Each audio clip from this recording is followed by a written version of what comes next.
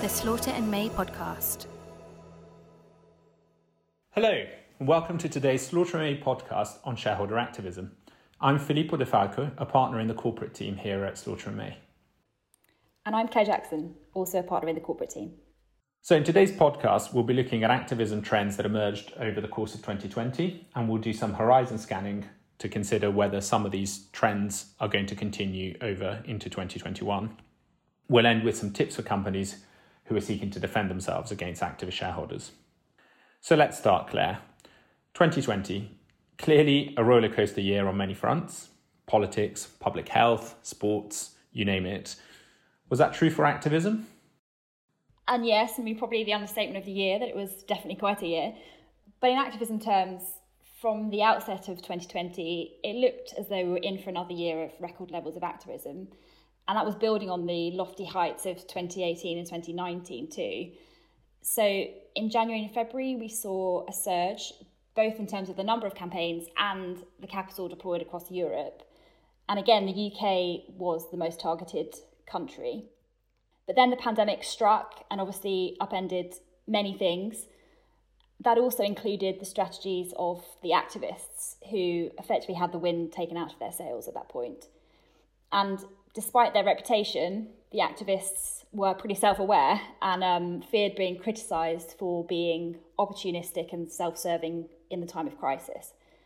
And so we saw that they largely took a pretty realistic view, recognising that boards were focused rightly on the day-to-day operations, shoring up balance sheets, and in some cases fighting for the company's survival. And so crucially, they knew that any wrongly timed campaign would likely only harm their interests. Yes, that's something that I certainly found interest. And I remember at the time, a good example of this was Ed Branson's campaign against Barclays. So of course, you'll remember he had been campaigning against Barclays for a good 12 to 18 months. He first bought a stake through derivatives of up to 5%, used it to requisition a general meeting, tried to appoint himself to the board, and lost that resolution resoundingly. But that didn't stop him, and he continued to be vocal against Barclays, criticising its strategy, and ultimately urging Barclays to withdraw its support for Jess Staley as CEO. So everybody expected him to continue agitating for him to be voted down at the AGM. But actually, when April came, at the peak of the pandemic, and Barclays, like many other companies, had to navigate choppy waters and really focus on stabilising the company's performance, looking after its employees, and handling the broader effects of COVID-19, even Branson recognised now wasn't the time to start making more vocal attacks and entered into a sort of truce, confirming he would abstain from voting on Staley's re-election. So that's not behaviour that you would typically associate with activists, but I think in that particular climate, it was perhaps not surprising. And I think the reason isn't just that the world was coping with something that was so unprecedented, but also that ultimately any activist campaign is only successful if you bring on side the institutional shareholders. And of course, those institutions were very much focused on the company having breathing space to steady the ship and to do the right thing by its employees, and they may not pay dividends whilst they tried to shore up the balance sheet for that period. And so it was unlikely that any activist campaign that tried to undermine that was going to get any traction amongst them and therefore any success. And finally, let's not forget that a lot of activists who already had exposures to the company would have suffered, like many other investors, from the volatility and the decline in share prices around March and April. And so the combination of all these factors, I think, meant that they effectively decided to adopt a wait-and-see strategy, pending the world coming out of the other side of the crisis. And so I suppose in terms of deal activity and shareholder activity, that started to happen in the last quarter of 2020, didn't it, Claire? Yeah, exactly. So in the summer, heading into the autumn, we were all facing the second wave of the pandemic. But actually activism was also having a bit of a second wave of its own. So we saw activists picking up in some cases where they left off from August 2020. And actually, by the end of the year, the number of campaigns had then exceeded the levels we saw in 2019, making 2020 a new record year. So to take your Barclays example, in the summer, Ed Branson picked up the pressure again on Barclays and began pushing for it to cut its trading division to boost profitability. And another example which gained momentum again was Third Point's calls for Pru to break up its US and Asian operations in the shorter term. And by August, Pru had then announced they would IPO the Jackson business. And you might remember that Third Point had initially taken its stake in February 2020, back before M&A-driven campaigns generally paused, along with M&A more generally, as you said. So what caused the rebound? Well, I think some factors were growing confidence again among activists, particularly with M&A picking up, and pent-up demand from the beginning of the pandemic. But that was also coupled with depressed share prices in the UK as a result of Brexit scepticism. So that was 2020, Filippo. What do you think about the year ahead? Well, it's an interesting question, and it takes a brave person to make predictions in this climate, I think. But let me try. I think there are probably two trends that we've seen and that I can imagine will continue. The first is M&A activism. So as we all saw, M&A dropped really sharply in March last year, but really rebounded and picked up more than people expected in September, October time. Perhaps unsurprisingly, given the weak pound in the UK and reduced share prices from all the volatility. So lots of opportunities for investors. And in the context of M&A activity, obviously opportunities for shareholder activists to do what they do very well, which is take stakes in companies that are being bid for or that they think are about to be bid for and try to extract a higher price from the bidder and make a quick profit as a result of that tactic. So something along those lines happened with Countrywide, a property group who, like many others, suffered during the crisis and needed to raise money and struck a deal with private equity firm Alchemy to take a big chunk of the company in return for a cash injection at a valuation which at the time the Countrywide board was happy with, but which other shareholders, including new activist shareholders who came on the register for this reason, were not happy with, and they thought the company was plainly worth a higher price. And as a result of that agitation, eventually a bidder came along, Connell, that tabled a public bid at a much greater value, leading to a successful takeover, the resignation of the then CEO, and no doubt a tidy profit for the shareholder activists involved. And so I think, given that prices are still volatile and the pound is still relatively low, this is a trend that's likely to continue as activists seek out pricing opportunities. The second trend is not transactional at all and actually relates to governance and management. I think, given the turbulent times that companies have been through, there's bound to be a lot of scrutiny on how boards behaved and whether they did the right thing for the company and for the wider stakeholders. So, did they take a pay cut? Did they make redundancies? Did they manage their supply chains properly? How was their corporate governance process generally? And did they remember to give due importance to other factors such as environmental or social and governance issues, and not just sort of cash flow retention and generation? I think because those are arguments that institutional investors are very interested in, there will be a resurgence in activist agitation for board change, for other governance change, done with the benefit of hindsight, picking on targets that they feel haven't managed that aspect particularly well. And of course, focus on pay cuts and remuneration are topical and have been for a little while. So, in my mind, it's only natural that that's going to continue. Yeah, I completely agree with all of that. And actually, take the Rank Group, for example. So the owner of Mecca Bingo, they faced a major revolt by actually more than a third of shareholders who opposed changes in the remuneration policy, which meant that the criteria for awards could be amended to take account of the COVID disruption, and so effectively increasing the likelihood of a payout. And that was interesting because the opposition came despite the fact that the senior executives had already taken steep salary cuts in the first phase of the pandemic. And so I think we should expect that there will be continued scrutiny of all executive pay packages this year.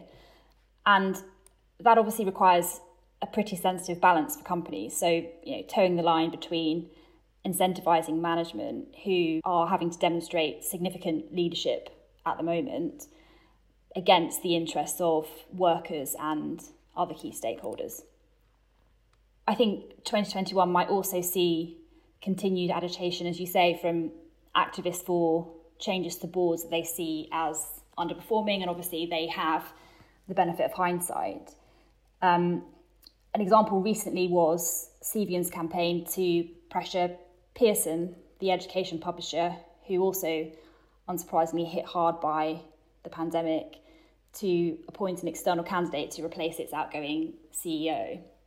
And so there, Cevian took a 5% stake in June of 2020 and then upped that to 9% to try to push for a board seat for itself to enable it to oversee that succession process. And I think this sort of agitation won't just be restricted to shaping the identities of new CEO candidates, obviously, and actually also we'll see scrutiny of the existing directors, and I think an increased emphasis on directors being held accountable for ESG failings. And so an example that quickly springs to mind is Mike Ashley, who I'm sure you'll all know is the chief executive of Frasers Group, who came under fire recently for claims that employees at Sports Direct were asked to work while on furlough, for example. And that caused PERC, the proxy advisory firm, to then urge shareholders to vote against Ashley's reappointment as CEO. And so I think we can expect for that to continue.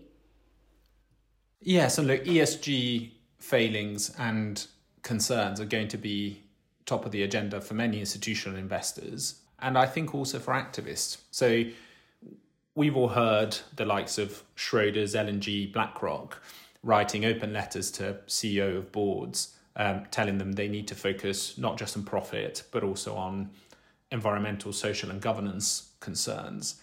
And let's not forget, many of these investors are themselves under some pressure by their own shareholders to burnish their credentials in this space and be seen as investing in companies that really put these to the top of their agenda. So that is perhaps a trend that has been growing over the years and people aren't surprised by, but activists have also picked up on this. And you see new activists enter into the space, and you see activists that have advocated for change. For example, TCI, who has advocated for climate change for some time, achieving more success. So TCI recently forced Aena, a large Spanish airport operator, to come out with a brand new climate plan and to submit it to an annual shareholder vote on a rolling basis. Others have tried to do the same. Climate Action 100, for example, forced Shell to set emission reduction targets. And I think this is another trend that's likely to continue. And this is definitely one where activists can expect to get some traction with institutions because they increasingly have mandates that really go to supporting companies that are good in this space. Yeah, and I think that's going to be the case for the social and the governance factors too, especially again as companies start to emerge from the pandemic and there is increased scrutiny on the way in which boards and companies have acted to treat the various stakeholders. So furloughs, pay cuts, we've already mentioned. And so I think what we'd say to corporates is that it's very important to make sure that management strategy is supported by a thoughtful corporate purpose, which institutional investors can identify with, and to keep the social and governance factors that we've mentioned in mind when building those ESG strategies and responses. But now that we've explored the trends from 2020 and the predictions for the future, I think it's worth us thinking about what companies can do to prepare if an activist attack arises. And so ultimately, I think starting point is the best defence to activism is strong company performance. And so, of course, companies should be continually looking at how they are measuring up against their strategy and trying to preempt the weaknesses that an activist might try to attack. That would be my top starting point. What do you think, Filippo? Yeah, look, I think preempting is definitely key here. And I think you've touched on one of the ways that really does work effectively, which is try to have an outside-in look at the company's performance and more generally spot areas that an activist might pick on as areas of vulnerabilities across the whole spectrum of matters we've been talking about. So not just financial performance, shareholder value metrics, but also how companies have fared in their ESG space, when they've been articulating their corporate purpose, has their strategy remained faithful to it? All of these are areas that could be attacked. And an outside-in assessment will help companies prepare arguments to defend themselves if they do come under attack. The second point goes back to what we were saying earlier, which is that ultimately the companies will successfully defend against activists if they have the support of their institutions. And therefore they should proactively and regularly engage with those institutions so that they can articulate their strategy properly. They are well understood, and there isn't a risk that distance is created and that activists can drive a wedge between them, because you really will need to count on their support when the time comes. So I think worth just ending on a few practical tips as well. So first and foremost, monitoring what's going on with the register. So disclosures above the key thresholds like 5% is an obvious one, but other warning signs might be, for example, a request by a shareholder for a copy of the register under Section 116 of the Companies Act, as that could suggest the shareholder is trying to rally support from others on the register. And secondly, alongside that monitoring, important to brush up on the toolkit that activists have at their disposal in these campaigns, such as the right to requisition shareholder meetings, as these tend to be the sorts of things that clients don't come across every day and parts of the Companies Act you may not have reviewed recently. Thirdly, I think tactics for responding to an activist, and in our experience now, more likely to be the case that refusing to engage in an activist is unlikely to be a successful tactic. And actually, early engagement is more likely to generate a successful outcome away from the public eye. So, for example, securing a relationship agreement with some strong non-disparagement undertakings. And finally, best tip practically is to manage an incoming activist like a defence to a takeover bid. So having a defence plan and engaging the full team of advisors early on will help to guarantee success. And so that brings us to the end of today's podcast. So thank you all for listening. I hope you found it useful. And if you'd like to discuss any of the points we've covered or to plan your strategy for responding to a campaign, as we just mentioned, then please feel free to contact me, Filippo, or your usual Slaughter and May contact. Thank you very much. Bye for now. For more information on this topic or to hear our other podcasts, please visit www.slaughterandmay.com. You can also subscribe to the Slaughter and May podcast on iTunes or Google Play.